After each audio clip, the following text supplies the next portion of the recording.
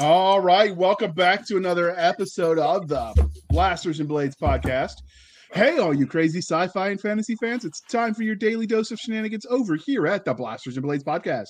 Just three nerdy veterans geeking out over our science fiction passions and fantastical fantasies. A place where magic is king, the sky is the limit, and space is the place. The podcast that puts the fun in dysfunction. Without further ado, we are going to dive into this episode. So today, we're going to mix things up with a book review of A Terrible Fall of Angels by Laurell K. Hamilton. But first, let each person introduce themselves in case you found us and this is the first time you heard us. We've got none other than Mr. Nick Garber of Apogee Fan. Can you tell us a little bit about yourself and how listeners can find you? I'm Nick Garber of Apogee Comics, and you can find me at www.apogeecomics.net, and you can find me at Apogee Comics on Twitter and the other thing with the pictures, Instagram. And you can also find me at Nick Garber Art on Twitter and Instagram at Nick Garber Art. And also, if you are in the Las Vegas area next weekend, the 22nd through the 24th, I think that's right. I don't know. Check your calendars. So next Friday through Sunday, I'll be at the Fanboy Expo in glorious Las Vegas. All right. So you're just putting me on the spot because we're recording this Easter and you said next weekend, which means I have to put it out this week. Thanks for that. A little extra work since I prepped the other episode that was supposed to go live. But hey, it's a rookie mistake because Nick is our rookie. But it's okay. True, we're gonna do it anyway. I am Seska. First off, who are you and what are you famous for? I am Seska, and I'm famous for putting up with you.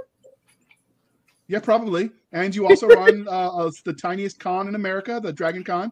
I think I don't run it. I just run one segment. Well, yeah, you run the fantasy side where you talk about dragons. And I think there were like 2 people that came to your panels last year because you had 13 total at the con. But, that's progress. And maybe next year you'll hit 50. We got faith in you, kid. I have lines with over 400 people in them. You can shut up. Oh, there's not that many people in Atlanta. That's just a trick of the government. JR, remember, in scientific notation, you have to pay attention to the numbers. All of the numbers, like the 10 to the whatever power. No, that's all government conspiracy. They're like birds. They're not real. They're just drones. But anyway, that's okay. I am none other than author J.R. Handley, and you can find me at jrhandley.com. I write the words. Nick draws the pretty pictures, and Doc is just pretty, I guess. And we will move on. What? You write words too, Doc. I mean, I've read your short story. Pretty, I guess. Thank you. Anyways, before JR totally puts his foot in it, let's continue on. All right. So first, because we're doing a book review, I thought it would be important for us to show you how we're going to organize our reviews. And this will go forward for every review we do, but we'll repeat it every time just because. And describe it. So we've got the book summary, which is the synopsis. Mostly we take that straight from the back of the book if the author is kind enough to do that. And if not, what the heck are they doing with their lives? Then we've got the book cover. This is where we're going to review the cover, the font, the imaging, the typeset, all the stuff Nick gets really, really excited for. And I'm just like, oh, okay, pretty, shiny. Yeah. We've got the characters. So it's who the characters are. Do we like them? How do they look, act? Were they believable, sympathetic, and well-rounded? Then we've got the plot, which is the general idea for the story arc. Was it action-packed, easy to follow? Did it lag in places? Were there parts that we didn't buy? Then the next category we got is a world building and description. So it's how fleshed out was their world? Did we buy it? Could we envision ourselves there? Basically the good, the bad, and the ugly. And did the author give the details to visualize those things, or did we have to make it up ourselves? Then we've got the narration for those books that we listen to in audiobook, where we review the quality of the area of the book itself. Were there technical issues in it? Did we like the voice of the narrator? Did they do things inconsistently? Did they leave weird things in post-production, which has happened and is always hilarious? Finally, we've got any major themes. This is where we discuss, obviously, the major themes in the novel as we see them. Obviously, other people might find other themes. That is perfectly acceptable, and you should put those in the comments if you disagree with us and have read the novel. And finally, the overall, which is where we put our opinions, whether we would recommend it and why, and we give it a generic rating on a 5-star scale. Or you know what? We're the Blasters and Blades. So how about either 5 knives or 5 blasters? Dealer's choice. We'll rate it on those. I 5 love killing dealer's instruments. choice. 5 killing instruments. How many killing instruments did we rate it? So, all right. Doc, you're laughing at me. Why are you laughing? Is this the booze talking? Special. Oh, okay. See, she likes me.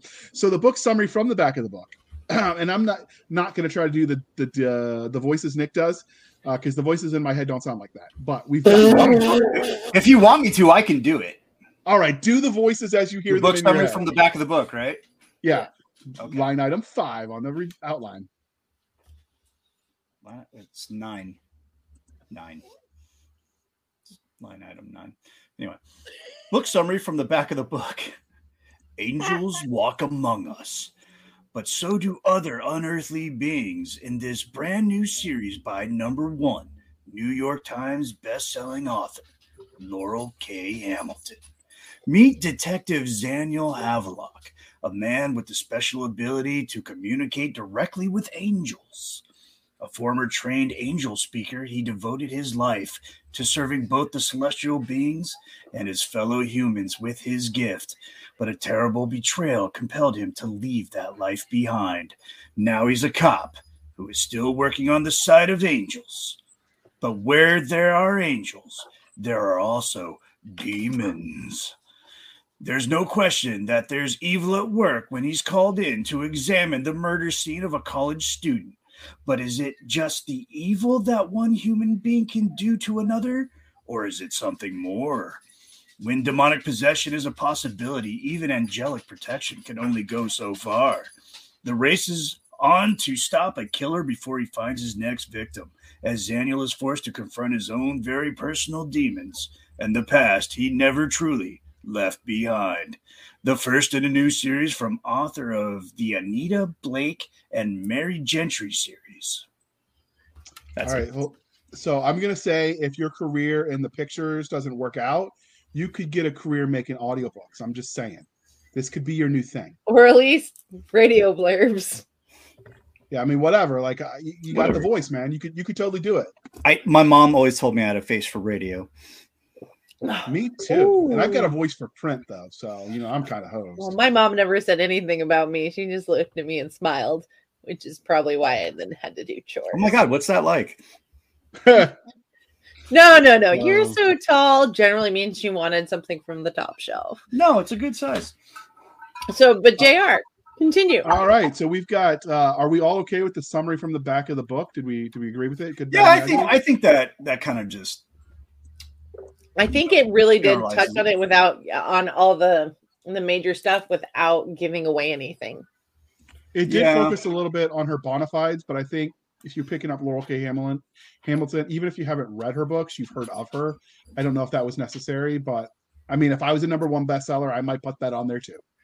But it is a new series, and this does kind of appeal to a slightly different demographic than what a lot of the Anita Blake and Meredith Gentry books did. That's fair, and I haven't read any of her other stuff. Have you, Nick? I'm familiar with Anita Blake. I think it was a comic for a little bit. They did do a comic of it. They did do a comic, and I think that's where I know it, but I don't know if that was written by her. It was based off of her Guilty Pleasure. But it was based off of Anita Blake, and I think I have a few of them somewhere in my long boxes. But really, the synopsis should be: if you like the Dresden Files and you like John Constantine, check this shit out. Yeah. All right. So if you're the PR person for Anita Blake, Nick would like his royalties for that, and you're happy to use it. So, right, so this is the part where we talk about the cover. You're not going to ask if I've read Anita Blake before? Oh, I know you've read Anita Blake. You read it. Yeah, I've read everything. I don't know what you're talking about. I've read Anita Blake. I've read Meredith Gentry. You're like Doctor Strange in the Sanctum Sanctorum, just like nothing but like sci-fi fantasy and like horror shit just floating around. And we don't really dive into the reviews other people have written because we don't care about other people. We care about ourselves, right? That sounds realistic. But no, jokes aside, one of the complaints that you'll see in this book is for people that did like the more lurid nature of some of her other books. They were disappointed that this novel did not have that. That there wasn't a whole lot of sex in the book. You know what? I do Except for the rape, which they didn't go into detail. Yeah. One of the things that I really liked about it, Laurel K. Hamilton will never go into that. She has point blank said in interviews when somebody asked her at a convention, and she goes, "No, I don't write that. No." And I mean, she was polite, but she was very firm about it, and I agreed with her. And she go, but what I really liked about it, I've been reading Anita Blake since I was in high school, which, if anybody has been reading the Anita Blake stuff in the last like 10, 15 years, that may scandalize you. However, the early books are softer. Well, the early books were not, it wasn't until about like book 5 or 6 where things started getting more than just tension. Spicy. Yeah, more spicy than that. And honestly, this kind of reminded me of that, and I liked it because of that. I don't always want that in my books. And I have to say that the writers that did the comic book, because I never read the Anita Blake novels, but maybe I should, because I did enjoy this book. But I could see the similarities in between these two books and the style in which they were written. It's like, okay, we didn't need the spicy stuff, because like in comic books, they're not going to put the spicy stuff in there because it's not going to sell, because you've niched your market.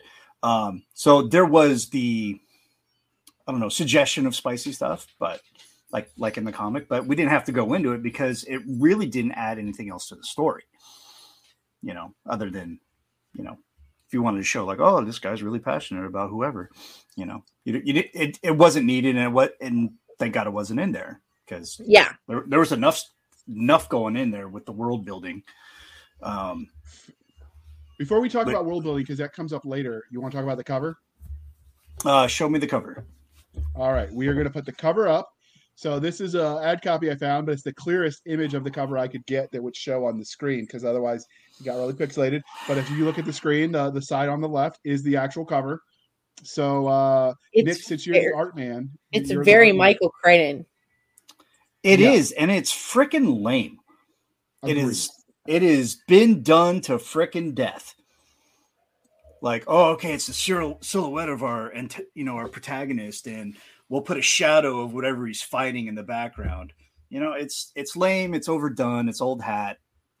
So the shadow, I took it to be like his guardian angel that comes up in the story, who obviously drinks, right? If I was guarding him, I might drink a lot too. Just Oh, because Daniel gets himself into some shit. All right, so Doc, did you like the cover? I does not strike me as really a Laurel K. Hamilton cover. It really, I feel like it's more like a Michael Crichton. I can see that type lit fiction, modern interpretation. It's not bad. It is a very different. Bad. If you look at this and you look at every other title that Hamilton has, you will know immediately that this is in a very different vein. And so if you're trying to signal visually to a reader, this book is not Anita Blake, it's not Meredith Gentry, it's a something else, then they definitely succeeded. I think they phoned it in. Whoever did the artwork or whoever. I don't think they phoned it in. I just don't think they definitely phoned in. I just don't think it was very urban fantasy. I would skip this book just based on the cover. See, I would put this book just based off the cover next to like Michael Crichton. Well, and if you didn't know who Laurel K. Hamilton was, and then you're under a rock. Besides that. But let's say you're a 13-year-old kid, you don't know who, and you see this cover and you're into that kind of stuff.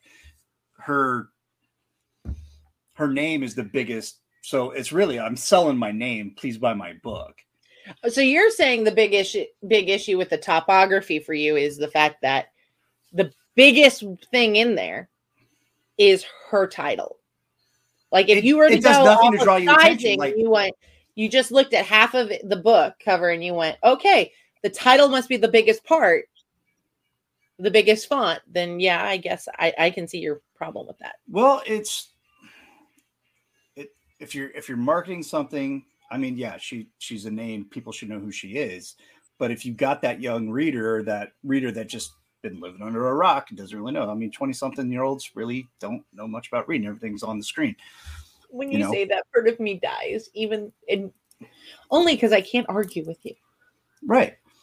So they're selling the name, and that's what they're banking on. But any marketing strategist is going to tell you that you have to sell to the lowest common denominator, people that don't know who you are. Especially if you're starting a new series, because this is where they discover you.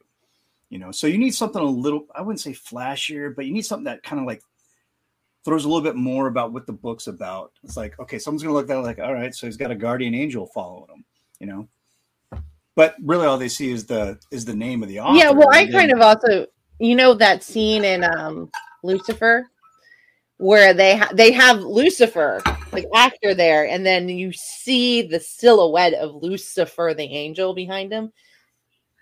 That kind of reminds me of it. I didn't necessarily get guardian angel. I got angel in disguise more off of this. No, I can see that too. Because he's holding his weapon, so's the angel, and the angel's holding the same weapon he is.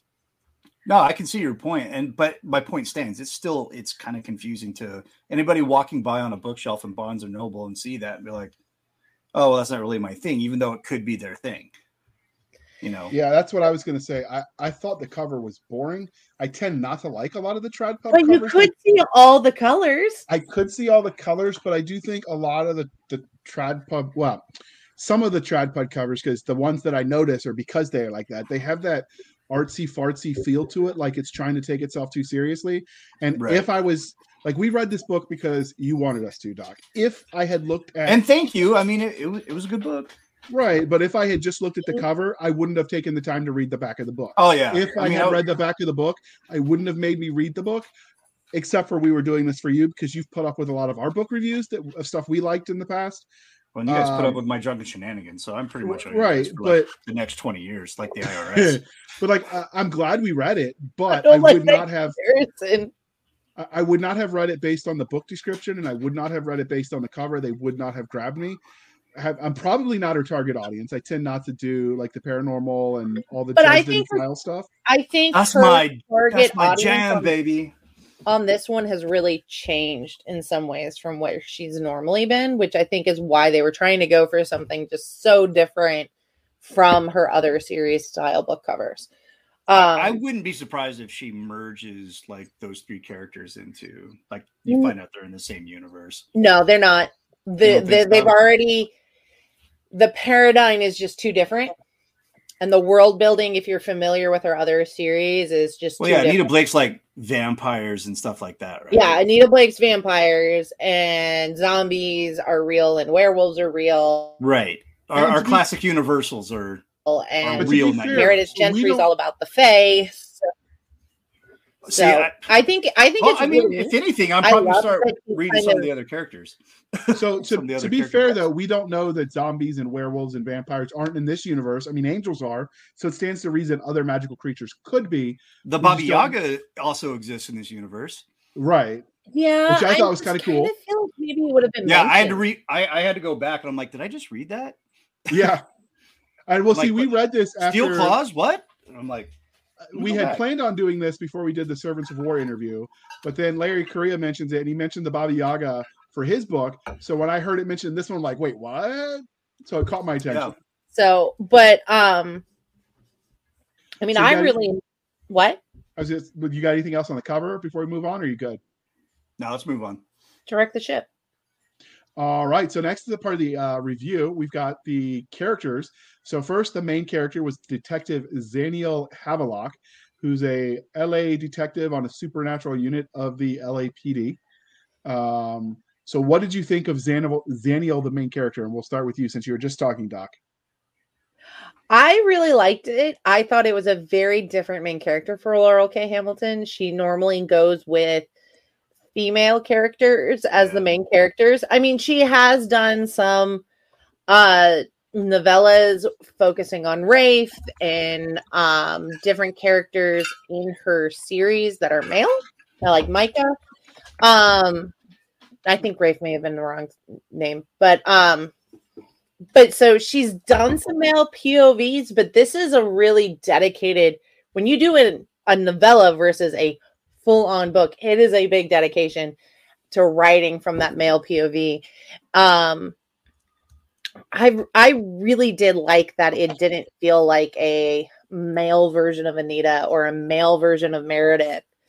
It felt like Zaniel Havelock is him, separate from everybody else. And I really enjoyed it because I've seen sometimes where authors get really used to kind of writing that same main character, and they just kind of like, whoa, let's just attach boobs to it and then we're good. And that's a female, or just the opposite aspect of it. And I think she did a really good job of making it so that he's a good guy. He's respectful of women, but he doesn't demean himself to be respectful.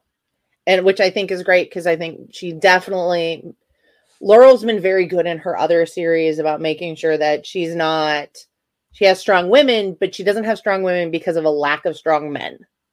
And so this time she flipped the script on herself by choice. Oh, and that's very good for a writer to do that. That takes skill and talent, and it definitely takes experience. So what did you think of the main character, Nick? I thought he was really relatable, especially to me. So you got this law enforcement guy. He's on his second marriage. It's kind of on the rocks, you know. He's an Army vet. He's an Army vet. I mean, this dude spoke to me, you know. I am on my second marriage. It is not on the rocks. So that's where. And you are an Army vet. And I am an Army vet. So me and Zaniel, that's where we kind of separate. But we both do law enforcement. His is definitely a little bit more spicy than mine. Wait. You don't arrest angels at the border? Their name is Angel, and it's pronounced Angel. But yeah. Okay. So I guess that way, yeah, I guess I do arrest. Is your chief a voodoo prince? No, not that I know of. No, but he is the Border Patrol version of a spicy boy. So, so I guess you could say he's got some sort of medical magic, or tactical magic. But no, okay. Like I like the character. I saw a lot of myself in him, and when he was talking about things, especially like that, really, God, it was like 2 or 3 chapters of him in like family counseling. And I was just like, I've been there, bro. Yeah. I think all you think about is the job. And it's like, yeah, he's like, I just had to leave a case. And I'm over thinking, I'm like, it's about the time that I like pulled like a 6-year-old girl out of the river. And she did, I think, a really good job. I thought it was interesting for her to do a veteran. Laurel is not a veteran. She knows a bunch. She did research, that's for sure. Well, I would say from having read her other stuff and having met her, she's very respectful of the fact that of the service people do in the military. Yeah. So, and she definitely. Like I enjoyed the character. There's really no other way to I can't go more in a deep dive on it because there's other segments we're going to talk about. But Zaniel was a very relatable character. He's a typical guy. You know, every time he sees a girl, it's a character was nice to see in urban fantasy. I'm unfamiliar with the genre. This is my introduction to it. Urban fantasy is like, yeah, me too. Is very female oriented, main character wise. But I think he was just fresh. It was nice seeing a vet who, you know, isn't necessarily totally broken, but not totally all together. You know, he's still human. Yeah, but hold on. In all fairness, he went into the army broken. The army is what saved him. Yeah, because of okay. You put that on your Angel School poster. Yeah. So I would say that for me, at first I really didn't like him. He seemed like every trope of the homeschool kid who's not very social, like what you heard about in the 1980s and 90s about the idea of homeschooling. Obviously, People have different ideas on homeschooling now, so we're not getting into the politics of that. But just the trope that you heard in the 80s and 90s of the kids that were but his homeschooling was a lot different than anybody well, else's. right, but I mean, that was nothing like COVID homeschooling, man. Right, but he had that vibe of like he didn't really have the social norms. He went out of his way to talk about things in an uncomfortable manner. I will say it did give the author or authoress room to explore certain social topics. Now I thought author was gender neutral. I don't know. I was trying to be witty. I'm pretty sure gender neutral. Authoress, that sounds really weird. All right, I was just making it up and seeing if it sticks. All right. No, take that shit off the wall, bro. All right. So, like I said, at first I didn't like him, but he sort of grew on me the deeper into the novel we get. The marital angst that Nick related to felt like a pain in the butt. Like it felt like it was overdone to me. And those were like really, the longest chapters of the book. Man. Yeah, and it was really uncomfortable to listen to. And I'm like, dude's got problems. Like maybe he should stop the police force long enough to go save that marriage. Having said that, he had a valid point in that counseling session. Well, you don't make enough to cover us both because I don't make enough to cover us both. Right. So I stopped to stay home with little Sean Connery or whatever they named him. Okay, we're touching on something that as a female, because for those who don't know who are just now tuning in, I was both a soldier and then I was an Army wife. I have time. Yeah, and afterwards too. You know, I stayed married to him after I got out. But one of the things that drives me nuts, both as a soldier and as a female who has been married, is when you are married to somebody who is already doing that kind of a job: cop, soldier, fireman, EMT, hospital worker, nurse. Those kind of jobs, and you marry it, you already know the deal because and I totally understand women who say, or it's men who say, Lord knows every guy who's ever dated me was like, I like strong women. They're like, okay, yeah, I mistake, pump the brakes, let me off the ride. So sometimes you get in over your head, but it's not fair to ask that person to change because all of these are jobs where there's an innate part of who you are that draws you into doing that. And it's not fair to date somebody who's already doing that and already found their path to answer that call in them to do something more greater to help the community, to then ask them to change who they are on that. Because it's not, these are not jobs that are just 9-to-5 jobs, which is part of why people don't like being married to people doing these jobs, but it's also why they do those jobs. So it's a big pet peeve of mine in relationships. You married somebody that has this instinct in them to run towards danger. So, but it's not just run towards danger, but it's to help and run towards danger. Okay. I mean, we'll throw that in there. I just thought that was all. Is willing to stand there and hold the line. Yeah, just someone who's willing to either run into a burning building or run towards gunfire or run towards, a medical emergency after, violent acts. Yeah, I generalize it as run towards danger because or run towards the unknown. I guess that's probably a better way to classify it. Running towards the unknown. So it's also, you can tell by that, those people are just naturally, they're not risk adverse people. They'll calculate the risk to themselves and to everything else. And then they're like, all right, cool. If it's within the variance, then they're like, all right, I'm going to do this, and a lot of people can't handle that. When you're dating or if you already, like my previous marriage, totally fine with me jumping out of airplanes and running towards combat, running towards gunfire, but like Border Patrol stuff, that seemed to put a monkey wrench in things. So it's like, okay.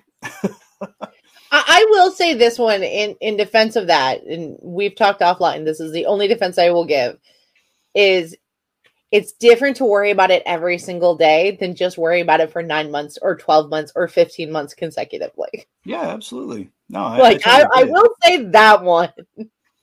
My insurance is paid, so like if something happens to me, I mean, you hit the jackpot. That is so not the point. on the It was the movie. point for her. Gallows humor, that's the gallows humor we live with when we choose that path, and that's the one thing that makes people in the combat arms a little different. Like, it's one thing to say, okay, we're training to go to the range, which fits the review because this fits Zaniel's character. It's quite another to say my one and only mission in a combat zone is to pull people out of dangerous positions by putting myself in front of them. Yeah. Right? Like that's a whole nother mindset. Like the idea of, well, I may go to war, but I'm just a cook, I'm just a clerk, I'm just a truck driver. Well, your job, what is it? Well, it's to drive trucks and fight war, but to drive trucks. When you're an infantryman, or in this case, detective fighting demons, it's what's your job? To fight. What do? We kill the bad guys. And that changes the way your mind processes or things. Banish them. Or banish them, like or whatever. I always looked at it like this. It's, I have a weapon, but overall I'm a shield. My job is defense. Right, and I have you're a weapon speaking, to protect myself. You're speaking now as a cop, and I was answering just from my experience in the Army. But you're right. Well, even then too. I was a really spiky shield in the Army, but okay. But at the end of the day, we were still shields. Our jobs were to protect innocents. Yes, whether it's our crew, our teammates, our battle buddies, whatever. I mean, we're still a spiky shield. We just happen to have a really cool offensive weapon. And a whole lot of them, and a whole lot of caffeine and hate and rippets to keep us going. So, and Copenhagen. I don't know. Can I say that? Can I say that? Yeah. We're good. I used to. Cool. Well, anyway, so you got a time limit, so we're gonna keep moving. So I will say that for me, the marriage counseling felt that do I don't I. It felt a little drawn out. I don't know if we're being entirely honest. If we weren't reading the first book and knowing we've got years maybe before we get the next one. So you kind of had to treat this as a standalone. If we knew book 2 was out and we were going to read that next, maybe it wouldn't have felt that bad because the psychological effect of knowing, hey, the next book is right there. Okay, well, it's just world building, right? But knowing that we have to wait, I think that changes the way as a reader you view a book. But I think also is still very true to how she writes Laurel. And you can see it in the Anita Blake series, particularly where she talks. There is a lot of personal feely stuff in it, which I know, JR, you write Mill SF, which normally does not have to do with touchy-feely, human, gross, sticky emotions. Tyrus did nothing wrong. Yeah, and so what we do in Mill SF is we just send freedom seeds out to liberate everybody from our pew-pew sticks, and we rock on. But, so speaking of touchy-feely stuff, well, let's talk about the character's growth and development. So do you feel like there was any growth or maturity of the character from start to finish of this novel, Nick? Yes and no. All right. So personally, and how he's doing with his relationship, and that seemed to be kind of like a really underlying theme here because he's obsessed with Reggie, or not obsessed, but like he doesn't want to get divorced. He wants his stuff to work. He's thinking about that. There is growth there on a personal relationship level. And how he evaluates his relationship and how he could probably just be better. So there's growth there. Growth as far as the rest of the book, there's really not much growth. He's kind of jaded and felt very noir in that respect. Yeah, it's very like when I was reading it, I'm just seeing like rain all the time and everything's dimly lit and there's neon everywhere on the outside. Yeah, I mean it has a very and I like that stuff, so it jammed with me. I know that you're saying that, and you're saying these in very loving tones for you. So, but I think that there's a lot. I think Reggie shows some growth in that she starts to accept that this is who she married, and he's still like he hasn't changed and I do understand that, I have a kid. I get that as a woman, both hormonally and brain-wise, how we view the world changes once we have that child. Right. It's supposed to happen like that. Yeah. Lord knows I railed against it, but it is supposed to happen like that. It is normal. It is not weird. At least that's what my therapist told me. Well, I think when it comes to Zaniel, I think his only growth, because as a human being as a whole, he didn't grow. Like when you read a book, especially everything's kind of like based on a hero's journey. So is the character better at the end than he was in the beginning? I think no. I think yes, I think it's no. I think that if the point was the work-life balance, which he figures out towards the end, he's like, yeah, maybe I can do that a little better. I mean, if we're going to count that as growth, then yeah, he did grow as a character. But I think that honestly, because I mean, bear in mind, this is the book doesn't take place over weeks. It takes place over like a week, maybe. A couple of days, like 4 or 5. Yeah, like Banker's Week.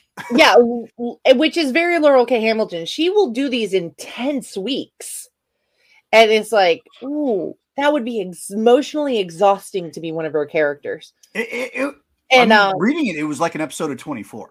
Yeah, like it definitely has that action-packed feel of you're going. There's not a lot of slowdown.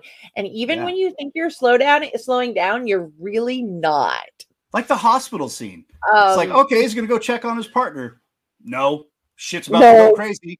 No, but I think that Zaniel had a lot of growth, and it's hard to talk about some of his growth, about how he perceives the world without giving away any spoilers. And I'm trying to keep it spoiler free, but how he views the relationship between people and angels and the College of Angels and how they treated the people there. Really, he has some very paradigm shaking moments. Like his off air. Like what? That didn't happen on screen almost. That was the setup already established. No. When you get into the entire stuff about the spirit animal. He had some like what flash? I don't know if you would call them flashbacks, but there are a couple flashback scenes. A lot of it was recollection of his time at the what the hell was the name of that school? College of Angels. College of Angels. So it's so simple, yet I forget it. Like I forgot Reggie's name. Kept calling her Richie. But I mean, the thing is, like, if you pay attention to Laura, and maybe it's because I'm familiar with her work, where she can build things from small things in one novel to being okay, and then like it'll go into floating in the background in 2 novels later. You're like, oh my goodness, no, that thing that happened in like 2 books ago. She uses a lot of callbacks. She can, but she's also really good at layering and building for later future use. That's what this book felt like. Like there's a lot of stuff with the College of Angels and particularly about spirit guides. And I loved the fact that she really did bring in. We keep talking about angels, but this is not a Christian only book. No, they're just using it as a plot point. No, it is a plot point. It's a good plot point, but it's not a Christian only book. We have Wiccans in there. We have voodoo priests in there, and they're good characters. They're not the stereotypical of that people are going to come in and think. No, his lieutenant was badass. Dude, I as usual, I ended up liking some of her.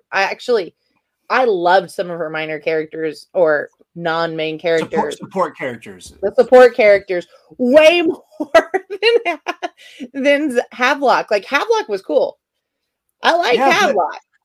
He's the focal point of the story, but is he the story? No, it's the supporting characters. His lieutenant, like I'm like, give me some more of that guy. Because he's cool. The same, probably not in the same way as Siska wants, but no, I don't like him like that. But I really want to know his story. Oh, there was so much potential for like you could do like prequels to this, as it's rocking and rolling. But I mean, Laurell does make characters that are fully fledged characters, even for your. Yeah, they weren't just sexy lampshades, Yeah, they actually they contributed to the movie, the plot, and so much noir. Those other characters, the supplemental characters, become lampshades, and here they're not. No, they are active participants in this world. Yeah, and I think that was really cool, and it was really well done. So, I actually read the book. I didn't just read the synopsis. I know. I'm so proud of you. So I didn't really feel like we saw a lot of growth in him per se as a character. He seemed pretty close to where he started. Yeah. I guess if you get a little too philosophical, you can see some growth. I see the point. You really have to dig for it, JR. She really, Yeah, it's not on the nose kind of thing. right. But this does feel like, don't let that get out. They might take away our blue cord. If you're listening, she's got the scroll bar at the bottom that says Grunts can read. But while I didn't feel like there was any growth, and normally I would say that's a negative, it would be a ding on the book, because this feels like the book serves as the start of something more. Yeah, I can forgive that. And I really feel like we wouldn't have even noticed that probably if we had the whole series to binge read. We'd have been like, of course it was growth, because you're going to have the benefit of hindsight. But as a standalone book, because the second book isn't out yet, it just didn't feel like it. And that sort of resonates with a lot of my complaints. It feels like if there was more already there in the form of the next book, then, maybe I would have been okay with it, which, that's a preference choice. How much latitude are you going to give an author book to book based on, because it's a series versus, I don't know. Is that, Cisco, you've read a lot of her other past works. Is that common where the development takes place not so much in the first book, but like in the second and third or continuing books? Well, I think that because she does come into it with a perspective of building a whole world, and she's not like, even though this is urban fantasy, she doesn't rely. She actually does build the world. She doesn't just go, oh, we're just going to tweak this one little thing and it's all going to be good. So she still does some stuff where she has to explain it. So I think I really enjoyed it, but I do think you're going to see less world building and more of the plot and character development. Well, and I'm glad you brought that up, because it seemed like this book was the majority of this book was the world building. Yeah, this is the world you stepped into. We'll deal with the characters as we move forward, but you really need to understand the world. She really awesome. Yeah, with her books, this one really had, in some ways, so a lot more world building than like Guilty Pleasures, book 1 of the Anita Blake series, and a bit more than the Meredith Gentry, I think Touch of Darkness, maybe the first one. Or I don't quote me on that, because I'm sure I'm messing it up. I don't quote you because I always screw that up and then you throw it back at me. Like, that's not what I said. Because I'm the ex-wife you never wanted to have. Thank God I dodged that landmine. So before this becomes the Blasters and Blades therapy. But I think she definitely is building this, and I think what JR is talking about, and JR is used to definitely reading more indie books that publish at a much faster rate than traditional publishing, is she already but I guarantee you she already knows that she has at least 2 to 3 books when she wrote this in outlined. Like, I guarantee you. I'm sure she had like a 3-4 book deal before she even put pen to paper. Because I mean, Meredith Gentry is over 20 books. Not Meredith Gentry, sorry. Anita Blake is over 20 books. Meredith Gentry is close to 10. Tons of them. So, I mean, she knows she has the time and the ability and the audience to build a world in her world building. Right. And but I think a lot of book 1s, even when you read them in like the Messenger series with Terry Maggart, I'm blinking right now. A lot of them have a lot more world building. You just don't notice it because you can binge from one book to the next book much more quickly. Okay. All right. Yeah, so that's reasonable. Because we do have a time limit and we're already 43 minutes in, apparently Nick has a social life. So what's that like? What? That was not authorized. Right? No, you authorized it like 6 months ago.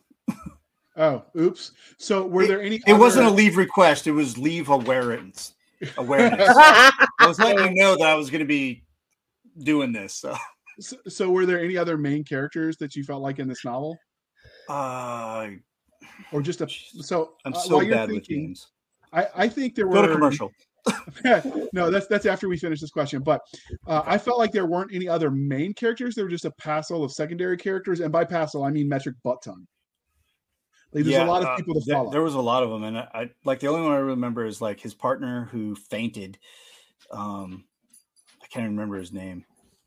Yeah, the It's one funny. that opens in the hospital scene where he passes. Yeah, out. and he's just like super happy and just like what did he call it? He had a name Blissed for it. out. Oh, dude, I loved blissed that out. one. I thought it was hilarious. What was it called? Bliss what? Blissed out. Because he Yeah. saw Blissed the out. Yeah. because he saw the angel. That's sort of in the opening, so I'm not like we're spoiling anything with that. But like, so there were a lot of secondary characters in the form of people at the College of Angels, the people on the police staff with him, and then of course the bad guy for this book. So I feel like there were a lot of almost too many to name. But I feel like there were a lot of secondary characters that could raise, in prominence as the series goes on. But I didn't feel like there were any other main characters for this book. What do you think, Doc? I think when it comes to this book, that Zenial really was the main character, and she took the time to make sure that he was the main character, as well as she took the time definitely in the character building of the other characters, so they're definitely flushed out.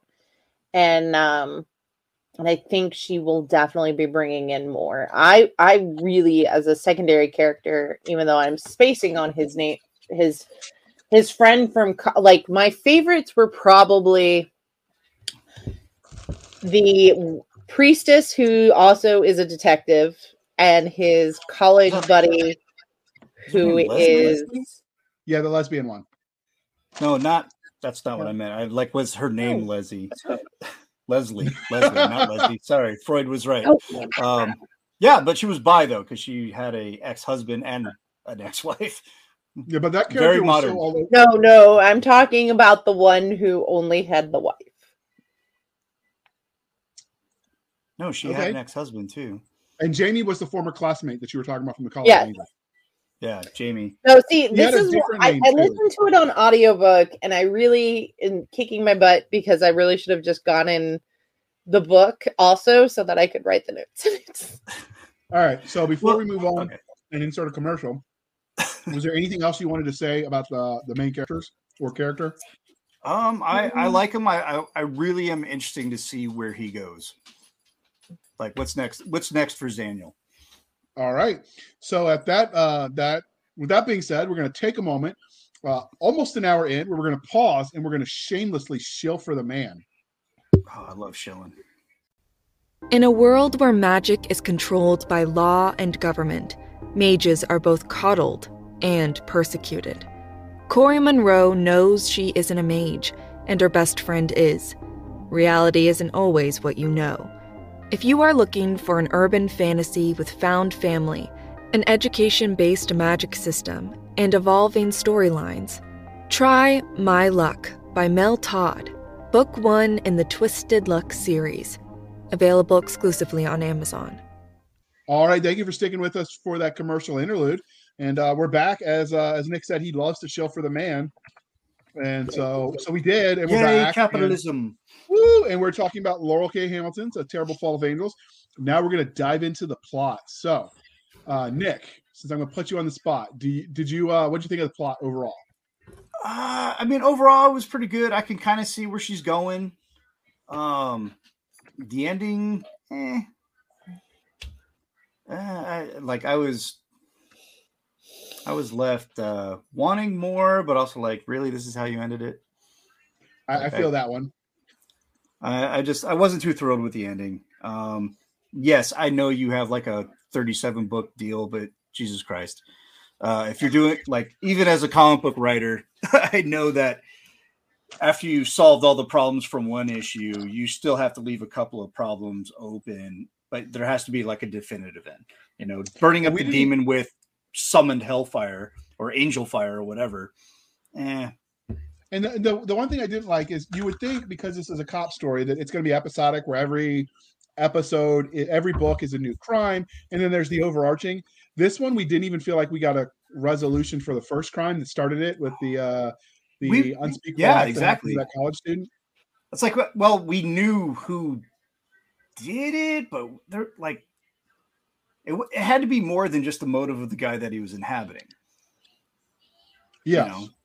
I thought there was a lot of unanswered questions there. Hopefully that happens. They get answered the next book, but because it seems like that demon is probably going to come back.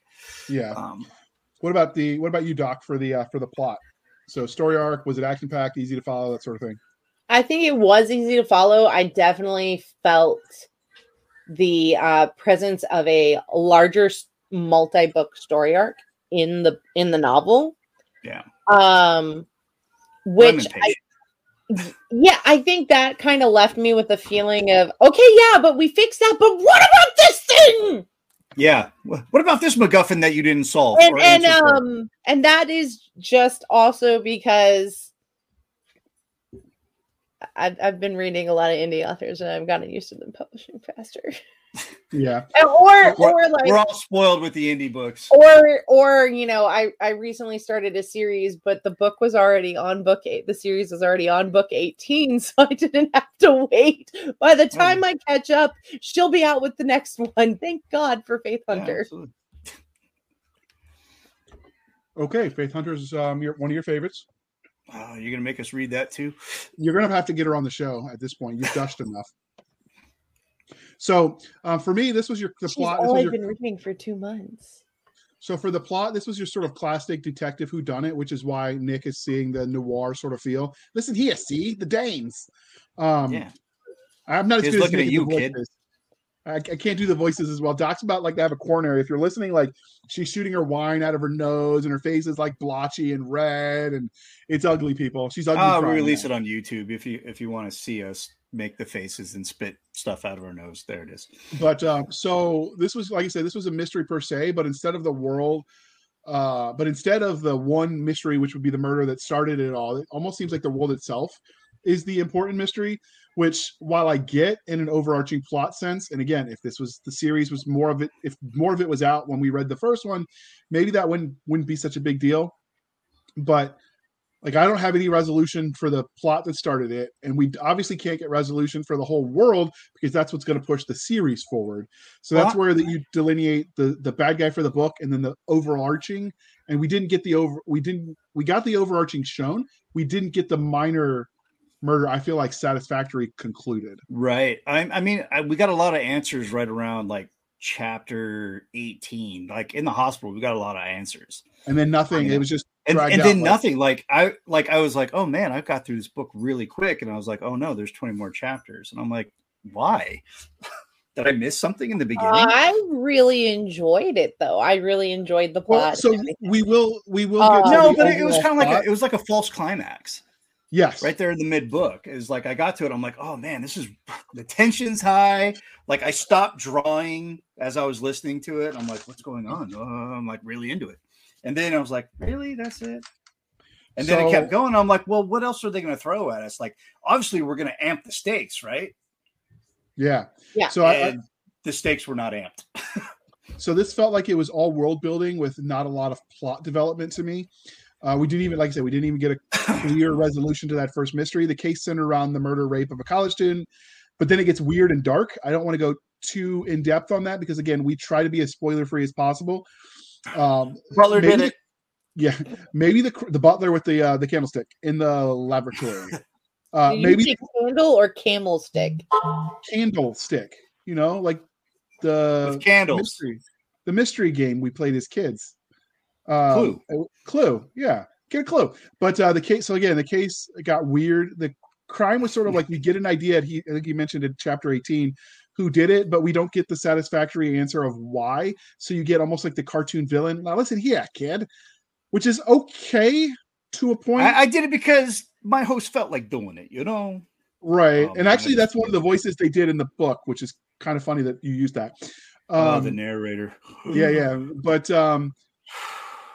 Like I said, maybe this is our gripes here largely are probably linked to the fact that this is book one of a long series, and the long series isn't out yet. And two out of the three of us aren't familiar with the author's work, so we're probably looking at it from a different. Yeah, but any chance that an author is listening, or Laurel is listening, I would much rather have the author take the time to write a good book than to just pump out books quickly. Fair, but good and quick don't have to be antithetical. They're not mutually exclusive of each other. I understand, but I'm just saying I would rather have a good book than a No, and I get you. And if my questions are answered in book 2 of Zaniel Havelock, then I will apologize. I'm like, okay, I saw where you were going, but you got to think about how today's society is. Everything's bing, bing, bing, bing, bing. It's yes, quick. the binge Bing, watching bada is a bing, big bada thing. boom. The bada boom. So for me, mostly the plot seemed incidental to the world building and the inner monologues. And oh my goodness, there were a lot of inner monologues. It did help us get to know the character, but it almost felt like enough already. But again, like we've sort of hit on too much, so we'll move on after this. It was the director's cut of Blade Runner as far as internal monologue. Yes. So, but we talked about. But I think internal monologues are big in urban fantasy, and you Okay, guys that's don't fair. read And a like lot of I urban mentioned, fantasy. I mentioned Blade Runner, which is an urban fantasy book. It is not an urban fantasy. It's a sci-fi book. It's urban Blade fantasy. Runner, vampires? It is not. It has Hey. magic and vampires. That's urban fantasy. You're dealing with zombies. Blade Runner? Blade Runner, yeah. Oh, I'm thinking of Blade. Okay, you're right. No, that's Yeah. Blade. Dear God, why do I keep up No. with you two? Good thing you're entertaining. Urban. Okay, I'll tell you this: urban fantasy / sci-fi. Okay. So we Blade sort of Runner is not fantasy. It is sci-fi. I said what I said. Oh. Drink. All right, so here's the deal for you, dear listener, if you're listening. As much as we're bickering, it's because we did enjoy the book. If we absolutely hated it, we're not going to do a review. There's too much negativity in the world. So if we don't have something enlightening And we don't want to positive do an hour of just pooping on somebody's hard Or work. if you're an author who wants us to read your book, and review it, the best way is to let us know and see if we can get. Well, JR needs somebody to read to him, so he really does need an audio it's book. kindergarten all over again. School circle. So all right, so let's move on. We talked about the plot, and in the plot, we hinted at the world building. So let's talk about it. The world building and descriptions. Do I need to refresh anybody's memory what that category, what the description is for everybody? Basically, how fleshed out the world was. Did you buy it? Could you envision yourself there? The good, the bad, and the ugly. And the Yes. Yeah, So you because both- it was just like this freaking reality. It just now we twists. know that angels and demons and some of these other, like the Baba Yaga and who knows what else we're going to discover going out throughout the series, these things are real, and it's not focusing on zombies or werewolves or any of the like universal monster type stuff, so which would be it's cool really too. I mean, if you throw them all in there, I'd be a happy camper, dude. It's like, okay, I got angels, and now angels are fighting werewolves, and demons are fighting vampires, and Zaniel's like, I don't know what to do here.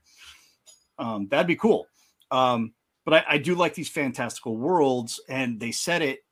She said it in such a way that like it's just normal for everybody. Like you got the heaven and hell unit, and it's like we have specific task force within. And I'm sure there's probably something in the military too, but at least in the police force, you have an organization to deal with these types of crimes, So I thought that was really cool. It was a world that was really easy to kind of like set yourself into and be like, all right, I'm in, because she set it up so well in the beginning, like, and because I'm a huge dork for detective noir, and it was set up perfectly for that. So like I said, like I'm a comic book artist, so everything's visual in my head, even if I'm just reading it. So as soon as I'm reading this stuff, I'm like, okay, neon. It's raining everywhere. Everybody's kind of soaked and wet and miserable and drinking coffee and smoking cigarettes and, calling each other dame and broad and whatever. It set me in real nice. And I was just like, okay, I'm in. So what about you, Doc? I really did enjoy the world building. I really enjoyed also the fact that, I mean, as I said earlier, this book focuses on angels and demons, but there's just like in our world where Christianity is a dominant religion, and there are still other religions within the world, and she acknowledges all of those and gets into some of how they can interplay a little bit, and I really liked the world building that it wasn't just also, oh, well, only Christianity got it right, guys. So only Christianity is going to have angels and demons. No, she had, she talked about the voodoo priest and how he has to deal with some of the things involving his religion, and because of how spirituality works and the spirit realms, I guess, work and interact with our world in this universe. And I thought it was really well done. She definitely thought it all out, which I thought was great. I truly enjoyed the world building, and I think it would be a kind of a cool world to live in, to be honest, if I had to pick one. I mean, so far there are no vampires and no zombies, and I really do freak out about zombies. So, that's a plus. Unless the demons come and murder you and steal your body as a skin suit, like that wouldn't be cool.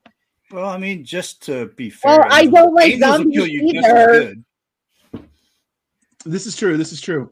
So this is very fire and brimstone kind of angels in this book as they're described. It's not the floating on a cloud playing a musical harp and no, they are direct. They are Old Testament angels, bro. Yes, they are fire and brimstone. It's like because they stood between 7 and 9 feet tall, and they all chose kind of white because that's kind of what we expect. They're not Cupids. Yeah, they're not cherubs, right? These guys are menacing cold dick killers. Yeah, I don't think Laurel plays on that one. Yeah, not yet. It would be funny to see a cherub show up in this series, though. You know what? Bow and arrow. I could see if she listened to that going, oh, I got you. And, don't worry, Nikki, I got totally you. Okay with that. Yeah. So this is the part where Laurel really shines in the world building and descriptions. If you've read any of my book reviews on my website or heard any of the ones we've done when we were Sci-Fi Shenanigans, and we've re-aired the ones that the audio wasn't corrupted, like the Starship Troopers. Like, I'm all about the descriptions. Like, give me more Tolkien and less, bubblegum pop. Like, I'm not like knocking people that don't want a lot of descriptions. They want to read it like There's fast a paragraph summary. Describing the wings. I like that. Like, I dug it too because what I read plays a picture in my head. I don't know if a lot of readers do that. That's like if I read it, it's a movie in my head, and I'm just like, there's quick cuts and angles and like just focusing on the wings and like pans and I thought it was cool, the descriptions of and the length of descriptions too. So it gave me a lot of information to deal with. So, but it didn't feel Tolkien-esque in that it dragged on. It was like, okay, already we get no, it. Like, Laurel. No, it was a couple of paragraphs, not 5 pages. Right. And create a picture using effective word use. And I think that's where she really shined. I agree with you there. So she created an alternate version of reality where all the things magical and supernatural are real and involved in daily life, and everybody is aware of them. That's one of the things Doc asks a lot when we interview authors doing urban fantasy kind of thing is, do people know about the magic? Because I guess that's a distinguishing factor. In this case, because they have their own police unit, obviously people are aware of the magic and such, to the point where they even cited court cases from the fictional world, obviously, where like if your body is consumed or taken over by a demon and you murder someone, are you responsible because the demon did it? And basically the devil made me do it as a legitimate excuse if you can. Yes, the Warrens I laughed so hard. I was actually driving. I don't remember where I was going, but I literally, when they said that, I had to pull my car over because I was laughing so hard. Because anybody who's read enough crime novels or watched enough, whodunit on TV, like that's a or familiar with the cases of the Warrens. Yeah, so like I liked that. Yeah, that was fun. Some of the world building seemed a little, like it didn't seem like it had a point. But because I know this is the beginning of the series. And I know if I was an author that I would pepper things in, I'm going to guess that what seems inconsequential now is like, why are you saying that? Is going to come to later and you're going to be like, okay, now we know. Well, that's what Siska was saying. She loves the callbacks. She likes layering well, it I might rather prefer somebody pepper in their world building and some of the subtleties than have giant lectures in their books. I would say with the world building though, like it was spread out. It just like wasn't focused in a couple of chapters. Yeah, absolutely. It wasn't an info dump. It was paced well. Ha! Look at me using jargon. And that would actually go back to the plot because we talk about pacing with the plot. So at least in that, throwing back just a second, that would be something in the plot you thought she did right. Whether the pacing of the information. Yeah, the pacing was really good. I mean, even now that I think about it, even the family counseling. I mean, yeah, it was dry and it was slow for us as the reader, especially if you've never experienced anything like that. I was like on the edge of my seat, like, oh my God, I've been in that counseling session, So even that was paced right. And it gives us a really good idea of the character and kind of what he's going through, because he mentions those things earlier on, and it's like a big dark secret for him. And then, when he finally like lets out, like, yeah, we're going to family counseling, and like his partners were like super supportive about it. Like, oh man, that's awesome. I wish like my ex would have done that. I think that may have been a little bit more idealized than I would like, but I would love for our world to be more like that. Oh yeah, like I mentally screwed up. I should see somebody about this. Yeah, but part of that is it was from the POV, so we don't know if he's a reliable narrator. What we do know about him is he was raised in seclusion and what becomes defined by the universe characters from the outside looking in, that the kids that were sent to the College of Angels were basically raised like they were in a cult. And that's not a dig at Christianity as a religion. The way she portrays it, it's a dig at the college. And so you don't know if that dig at the college is because maybe they got corrupted from their original mission. There's hints of that throughout the story. So it's not the organization, it's the curriculum. Right, and how they acquire people, and maybe it's like, I hate to use the Jedi when we're talking about religion. But oh my God, I was just thinking that. Dude, roll with it. Right, how they, your baby has powers. You clearly can't control it, so we're going to take the baby from you, and we're going to hope you like it. And it sounds like it's almost like they don't have any choice, but as the story develops, and this is kind of a spoiler, but you meet people who have those powers, and their parents are like, not only no, but hell no. There's hints that a documentary was made about the college that sort of has a Jim Jones approach, like like a deep dive into it, like all these cultists kind of thing. Without the Kool-Aid drinking. That we know of. Again, this is book one. So like I really, like I said, if I was rating the plot, I'd probably give her a 3 just because it didn't seem like a lot happened. But if I was rating the world building, I'd ask for a larger number than. Yeah, I'd say 5+, but obviously I can't cheat. But the world building she was on par. Like I scribbled 5 lightsabers. 5 lightsabers. There we go. The Jedi approve. So do we have? I never claimed to be a Jedi, bro. Okay, we're gonna go with it. I've seen some of your TikToks, but do we have? So do we have anything about the world building to add before we move on? I don't think there's anything else. I mean, without getting into spoiler territory, bro. Fair. Doc, do you got it's anything? awesome. I'll give a pre-recommendation. Go pick this thing up. Give it a read. So next we're going to talk about the narrator. The narrator of this one is Holter Graham. The standard is very subjective, because what I don't like, you might like. I absolutely hate books where they put in like background noise, creaking chairs, this music of doom. Like that drives me batty. But I know people who love that crap. No, it didn't. I'm just using this as an example of how narration is such a subjective thing that we'll just try to describe what we liked about it and didn't. And then you're going to have to listen to the sample, dear listener, and make your own decision. The great news is you can get the first, 4 or 5 minutes, generally speaking, as a sample. So you'll know whether the narrator is, nails on chalkboard or not for you. But Seska, what did you think of the narrator? I liked the narrator. I thought it was really good. I thought he did a good job of conveying emotion without that emotion being so overwhelming that it distracted from the ability to hear his words. Yeah. What about you, Nick? He had a problem with consistency because he liked to use different types of tones and voices for the characters, and he had a problem with consistency. So there was times where it's Zaniel speaking, but it sounds more like the demon speaking. Yeah. And I kind of had an issue with that. Stabby listened to a little bit of it, and she's like, I hate this guy, and she left. And to be clear, she hated the narrator. She hated the narrator. No, nothing about the book. She's like, I can't even listen to the words because I find this guy's voice annoying.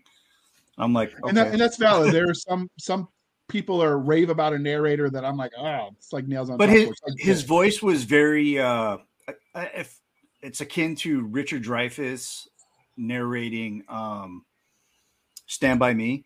It sounded very similar. If you've ever seen that movie. Yeah, I can see that. It was very like, yeah, because Siska's young and she's never seen that movie. No, because Siska's a dork. How have you not seen? Never mind. We'll dig into that later. I was busy reading important books like The Herald of Valdemar. Maybe we will do that Blasters and Blades therapy hour because, but anyway, yeah, it's not going to be tonight. But that's how I felt. That's the only issue I had with the narrator is that he would have inconsistencies in the voices that he would use. So it did get a little confusing in some parts because I'm like, well, who's talking? Is it Zaniel? Is it this guy? Is it this guy? But other than that, he had it's not a voice that you're going to fall asleep to. You know, it's not monotone. It's not dry. You know, he put inflection in there. He put put a lot of obviously Stabby disagreed, but I didn't find his voice annoying. I think she caught it like during one of the, conflicting voices. It's like, I don't know. I can't follow who's going on here. What's going on? So I thought, but overall, I think he did a really good job. Yeah, I think overall he did a good job as well. Sometimes there were odd jumps in his enthusiasm level. Like 1 minute he's talking, calm and steady at a certain part, and then for no reason that I can discern, he's like getting super happy in his voice on his vocals. But it wasn't too distracting, which is going to lead. I'm going to continue the next part of the review of the narration. Was he a good fit for the story? I think, and then I'll let you guys answer, that he was. I think because, like I mentioned before, my only issues with the narration were more like post-production and technical. There were multiple times where the tracks didn't seem to merge together quite right. So that was the jump in volume that we discussed. Almost like it made me think that like there was something wrong with my device. Yeah, I thought that too until I listened to it on my phone and then my computer. And like I was seriously like doing some nerdy like looking to figure out what the heck was going on.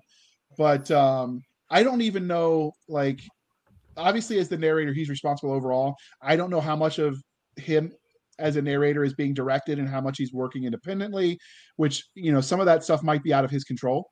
I think I found that most of those problems were like during the short chapters that are only like a couple of minutes. Almost like they were cut stuff out, maybe. Yeah, it would do like this hard jump, Yeah. And then it was like, okay, what the hell happened? And so I'm checking my phone. I'm like, wait, did I skip something? And then there was a couple of chapters that I listened to like 2 times to make sure that, like, I'm like, am I crazy? No, nope, that's just the way it is. Okay, cool. So, so obviously we waited. Do you think he was a good fit for Zaniel? Yeah, his Zaniel voice was good. His demon voice were good. The female voices, obviously, could always use work for that. But the couple of the angel voices, they sounded similar. But wouldn't they within the canon of the universe where they're just so in this universe, and I don't want to go too deep because it's spoilers, but in this universe, a lot of the supernatural appear in ways that humans expect them to appear because if they showed their full majesty or evil, like it would warp our minds. And so some of we'd go crazy. Right. So some of that sameness can be explained away by, well, of course they're the same because humans think of angels as the same. Right. So I'm going to cut that. Very soft voice. Yeah, you're right in your catch, but there's an in-universe explanation. And we try to give the author the benefit of the doubt that they know what the heck they're doing with some of those decisions. So obviously, she's written like 50-something books. Right. So what about you, Seska? Did you think the narrator was a good fit for Zaniel? I really liked his voice for Zaniel. I thought he did a good job with it. It definitely had almost, at points, that noir grit to his voice. And, but, I have a hearing issue, so I don't catch the subtleties that Nick does or you do in the narration. That's why I have a job here on the show. Yeah, and he has a job to be the artsy of the fartsies. Yeah, but I can read too. Yeah. So Mama taught me how. Adrian. Anyway, I never learned to read. But so that was the narration. We kind of, we were okay with it. Again, that's such a subjective thing that I don't think we really need to beat a dead horse because even if we loved it, that doesn't mean you do, dear listener. And that's. But I love consistency too. So hopefully he narrates the second book because if there's someone in there, it could be someone worse. I'm like, God, I hate this book. So the next part of the review is we talk about some major themes. So the first major theme, I felt like, and these came from us sort of together, and if you have different themes and you want to tell us about them in the comments, is a great place to do it. But I thought the first major theme was found family. Nick, you had something to say about that in the pre-show. Can you go on? The work-life balance part, or No. The found family that Daniel has with both the police and his life outside of the college. Right. Because you got a guy that doesn't. Does it really say he doesn't know his real family? Yeah. He was 5 or 7 when they. Yeah, he was taken very young to the college, right? Right. So he doesn't remember them much. So, and I think this is where she nailed it. The military is a great example of that. People that didn't have great families or they didn't know their family, they found the family within the organization that they had. And I think she touched on that really well without giving anything away. So she does have this family, or he has this family within his agency, and also some of the friends that he made, within the college too. Yeah. Is that what I was talking about? Because I talk a lot of shit. JR, you're muted. He muted his microphone and now he's gone. So that's what I was talking about though, right? Pretty sure. Yeah, no, it is what you were talking about. All right, cool. So I definitely think that we also talked about some of that work-life balance that with once again nature of these kind of jobs, it is really hard to turn it off, because particularly in the case of like a detective, as much as he's trying to turn it off so he can focus on his family, he also understands that there are family members waiting who can't turn it off because they're waiting on him. So I thought that was really well. I think that the unit did a really good job of kind of portraying a more perfect world that we would be nice to live in, where but I think it also talked about how with their unit put an emphasis on trying to maintain that home life balance because of some of what the intensity of what it is they do. I would have to assume that the divorce rate is super high in that unit. Yeah. You're not just dealing with cops and robbers and, rapists. Well, I mean, the divorce rate among cops is pretty high. The divorce rate around veterans is, well, let's just say if I only have one divorce, I'm good. Yeah. So there's a lot of military who thought PCS meant permanent change of spouse instead of permanent change of station. So I get it. So I think no. My spouse just thought if you ETS out, you have to leave the spouse behind. Oh, okay, no, that's not how it works. You don't DX the wife. Yeah, don't worry. Well, you can't get any better. That's the therapy. That's the therapy episode. But I think the main character discovers. Yeah, his found family after his fall from grace, the College of Angels. I do think that that's going to be an overarching theme. They hint at it a little bit. I feel like talking too much about that would be spoiler territory. I think it's probably one of the strongest themes of the book besides mental health. Yeah, but so when he left the College of Angels, he really was alone in the world with no real identity. But he had these skill sets because while he was at the college, he was trained to speak to angels. But before that, before they knew that was his calling at the college, he was training to be one of the warriors set, however they classify that. So Daniel was the perfect example of screw it, I'll join the military, which is the male version of I'll just be a stripper. Yes. And so I feel like he found himself through the army. And then when he left the army, like most people do, he said, man, I missed this crap. What was I thinking? And so there's a high proportion, and I couldn't give you real numbers, but a large number of people that leave the military end up going into some form of law enforcement because that found family and all of that. Well, I think it's not just necessarily law enforcement. I think that there's a certain drive of that found family aspect in that community that we want to leave behind the things we didn't like, but we still want to keep and honor the things we did have. Right. Yeah. I think a major aspect of it is the structure of it. We know if we go into an agency or organization that has similar structure in the military, like law enforcement, you're more than likely, at least that's what we're thinking, more than likely to find people and build relationships like we had in the military, because we're all bonded by the same fire, So I think that's pretty much it with the found family, unless you guys want to elaborate before we talk about the mental health stuff. No, I think we beat that horse to death. Nope. All right, that poor horse. All right, Yeah. so the next Come on, we ride it dawn. The next theme that I saw was that mental health recovery. So, Seska, since you haven't talked recently, we're going to put you on the spot. What do you think about that as a theme? I definitely thought it was both a very good theme, and she dealt with it from multiple angles with one of the characters who kind of finds a recovery method for them, and you as a reader, you're kind of looking at it and going, is this a snake oil sale, or did it actually work, or is it just it worked for that one person? As well as, you know, the mental health the baggage we as vets bring in to everybody brings baggage into a relationship, particularly a relationship when you're coming into it as an adult. But I think as vets, we bring in a unique mix of baggage into it that she touches on it some without fixating too much on it, which I thought was good.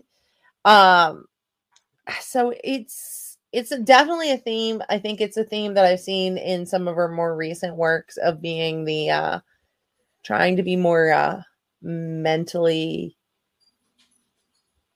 balanced. Okay. Yeah. Which I think is good. I'm tired of seeing the broke, mentally messed up veteran everywhere. I like seeing a veteran who's going, hey, look, I have issues. I'm working on them. And I'm not going to apologize for my issues. And I'm not going to apologize for working on them. And I think that's some of what we need to see more. Well, yeah, there's a huge stigma, especially when it comes to males, to just suck it up and drive on.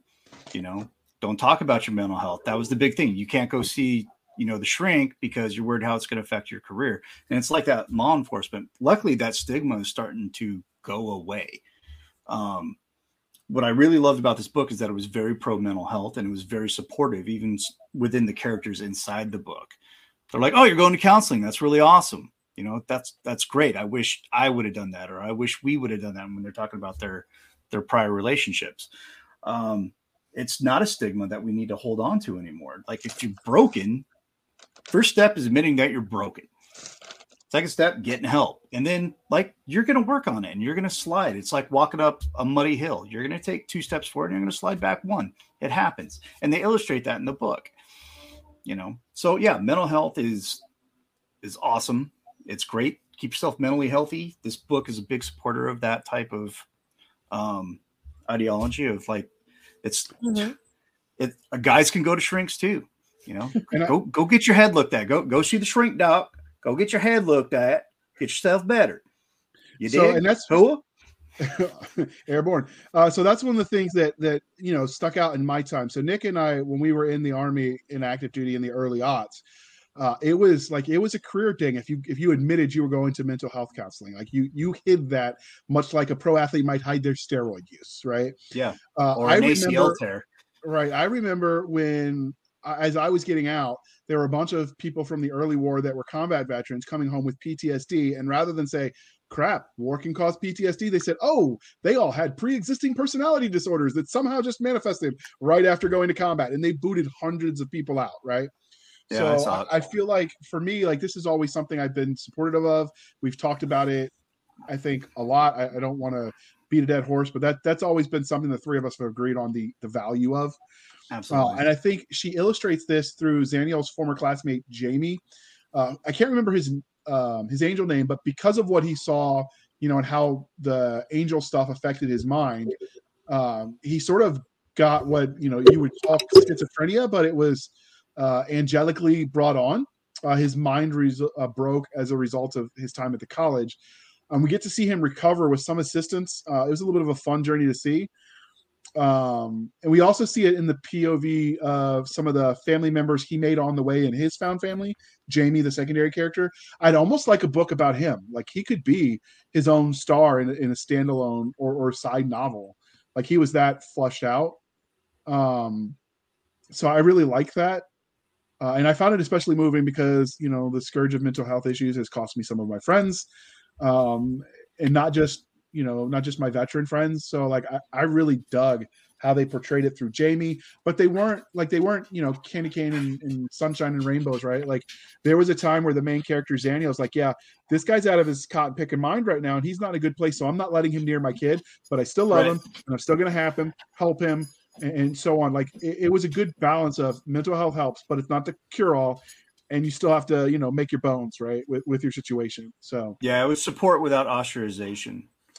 Yeah, but it also didn't like candy coat anything, right? Like it was great. No, that hit really hard. And has someone who's been in a few of those funny farms when I was dealing with things after Iraq, like Nick said he related a lot to the marriage counseling stuff. I related to that mental health stuff because I've been there and I've been there with my friends. So, well, I've been there as a parent and looking at it and going, I get that we were in the service together and I really appreciate you and I still love you as my brother in arms. However, I have a child who is not old enough to have the skills and the toolbox to deal with the things you're bringing to the table. So I thought it was really well done and it was a good point to make. And it's a hard point as a parent to make. Yeah. All right. Yeah. So I think we've beat that to death. So let's talk about work-life balance. I think this one will hit a lot quicker because there's not as much to say, but Nick is the one who added this one to the notes. So Nick, what do you got to say on this one? Work-life balance. They were talking about it because Reggie kept talking about, well, you're thinking about the case right now, aren't you? And Zaniel, I think at this point, he had a good work-life balance at that point that it's brought up. I think his problems were before that, mainly because he didn't know how to express himself. But I think by the end of the story, even though she's like, this doesn't mean we're getting back together. He's like, he's got the work-life balance thing down. He's like, he knows where to focus his time and his energy in his relationship and on the job. So I would classify that ending as not necessarily happily ever after, but happily for now, I think, in that regard. I don't know, other than it's a happy pin. Yeah. I don't know, other than to say that they focus on that as a main theme, and then anybody that's got a demanding job can relate. Like, on the one hand, yeah, you like the money my job brings in, and that has certain obligations, but there's still, you still can't just be a non-existent person for your family, especially when you have kids. I think it's something that we as a culture are struggling with. You're seeing it talked about on the news a lot.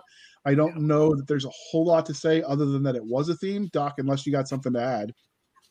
No, I think Nick really hit on it. I mean, it's definitely, you do hear in there throughout that there's a lot of people who are going, hey, you have to find a way. And you definitely get the feel that some of the senior people in his unit have found a way to find that work-life balance, but you also understand that with how they talk about it, that it wasn't an easy balance to find. And that's it takes a give and a take on both sides of that when you're in a relationship. Well, and everybody's is different too. But they do hit on that as part of, I mean, we could almost intertwine this one with the mental health part, because part of how they do it on this police unit, who sees, obviously, if they're a heaven and hell unit, they're going to see some gnarly stuff. So they hit on it with part of that balance is getting your mind right with your God, goddess, whatever, and with your counselor, right? And physical fitness too. They hit on that quite a bit too. That was Zaniel's big what made him stand out in the unit because he was so fit. Well, that's because that's what he did when his life sucked. Yeah, that was a psychological touchstone, kind of. That was his coping mechanism for when life was crapping on him. Some people drink, some people go out and gamble. This guy hit the gym, and I wish I was that dedicated when my life turns to crap. Me too. So say we all, to quote. Wars. Actually, that's not Star Wars. Don't send the hate mail. It's Battlestar Galactica. I know this. All right, you almost got a whole bunch of nerds on you, buddy. I know. I'm almost got the nerd army raging at me, but I know you've got a time crunch because you promised Miss Stabby margaritas and chips and salsa, bro. She will stab me for it. All right. So, what did you think of the novel overall, Nick? Since you're the one talking right now, I get the Tekken stick. All right. I give it 4 out of 5. The reason why I didn't get 5 is because it was for the world building. Like I said earlier, that's definitely a 5 out of 5. That's actually extended scale. But I had some questions that weren't answered, nor was there even a hint that they were going to be answered. But I'm putting faith in this author to answer those questions and entertain me along the way. So I give it a 4 out of 5. It's a soft 4, but it's pretty good. Pick it up. Okay. What about you, Doc? I give it a 5 out of 5. You got any reasons for it that you want to add, or I really did enjoy it. I thought it was a very different. It was still similar enough to Anita Blake and Laurell K. Hamilton's Meredith Gentry series that if you enjoy it, you'll enjoy though. But it didn't have that adult content that sometimes I just don't want in a book. Sometimes I just don't want to deal with adult content, and it didn't have that hard adult content, which I honestly was refreshing in some ways.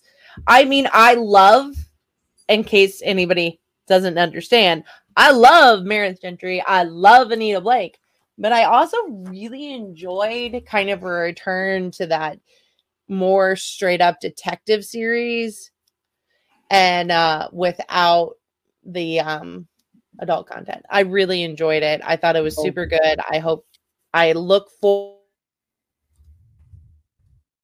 to seeing what happens next. And it felt very fresh to me without it in many ways. For a woman who has over 40 novels, this novel felt very fresh, but with the polish of a seasoned professional author. So out of 5 lightsabers, 0 to 5, what would you give it? I already said 5. All right. So 5 blasters, 5 blades. All right. So for me, overall, the novel did leave me wanting more. Although the cliffhanger at the end had me cussing at Siska for making us read this novel. I was like, and it went from there. But if I remember in a year or two when the next book comes out, I'd definitely read it. The raw material for greatness in in this universe is there. It's a solid world. The characters I didn't hate. The plot definitely had room to be something awesome. A lot of X-person said on the dialogue, the narrative, which is something I noticed because I listened to a lot of audio. It's something that the audio revolution has changed in how authors write. Laurell K. Hamilton has established herself, so she hasn't updated with the time, so to speak. So she still does a lot of Bob said, Jim said, and it sticks out. There was some mix-up, like we talked about with the narrator, which bugged me a little bit. Some of the story had some political/gendered bias that did jerk me out of the story. Maybe that's just me being hypersensitive to it because of the world we live in. Doc's nodding her head yes. But it wasn't so bad that I threw the book. So, I mean, like I'm willing to keep going. Again, cliffhanger ending made me mad. A lot of the world building slowed down the plot, but the world building was so excellent, I was willing to forgive it. I felt like the price point was a little bit much. And that's pretty standard with TradPub in general. I think some of those books get overpriced. I probably couldn't afford to read a lot of those books on a regular basis. I'd have to go to the library. So I'm probably going to have to figure out how the library does audiobooks. Overall, we'll go together, man. We got this. Overall, I'd say, so I'm somewhere between 3 and 4 stars or blasters and blades. So I'm going to give it 4 just because, I err on the side of generous. There was room for improvement overall, but I definitely wanted a sequel. I definitely liked a lot of it. And I probably, if I was rating this when the next books were out and I was already reading the next one, probably give it 5 stars. So, take that with a grain of salt.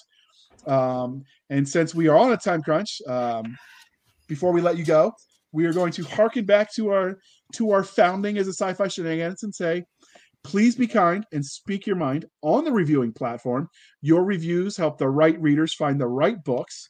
So do the thing, people. And as you notice, Nick dipped out because his wife was about to stab him, and we don't want a man down.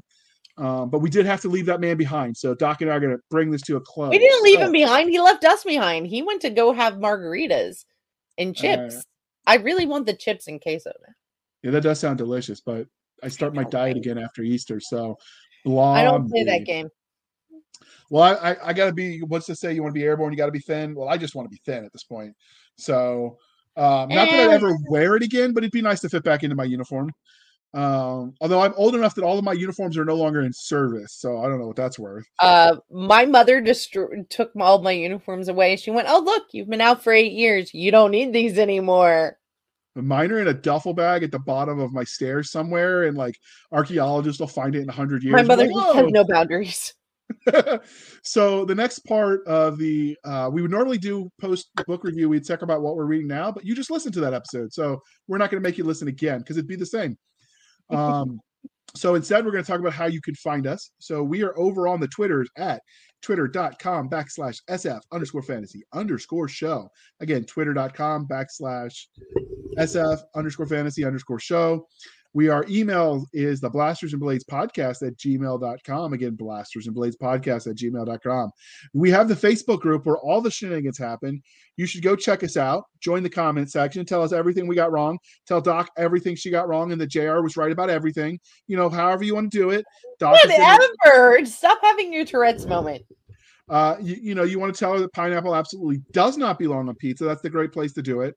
Stop sending me your hateful pictures, people. That's torture. So you can find us on Facebook at facebook.com/groups/Blasters and Blades podcast. Again, /group/Blasters and Blades podcast. You can find our website at anchor.fm/blasters-and-blades. Again, anchor.fm/blasters-and-blades, where you can support the show for as little as 99 cents a month. You can help keep the lights on. More is always appreciated. But if all you do is share with your friend, that counts too. That does help spread the good word and help us, keep the lights on.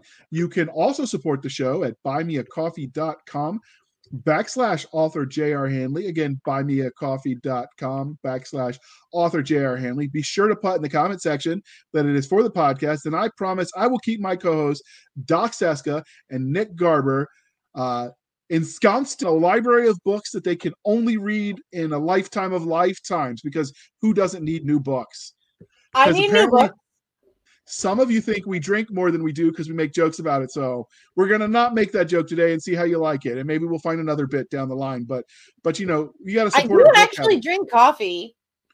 Oh, there you go. I can keep my co-host Nick Garber and Doc Seska duly caffeinated. They will drink coffee until their liver surrenders. My liver will never surrender. Or never quit, because Mama didn't raise a quitter, right? Nope. All right, Doc, bring it home. Thank you for spending some of your precious time with us here at the Blasters and Blades podcast for the not stabbed Nick Garber, his special J.R. Handley. He is special, guys. Trust me, I know this. I'm Seska. This was the Blasters and Blades podcast. We'll be back same time next week, same time, same place. We're enjoying our love of nerd culture, cheesy jokes, and of course, all things that go boom, and pineapple on pizza. Heresy! No, delicious.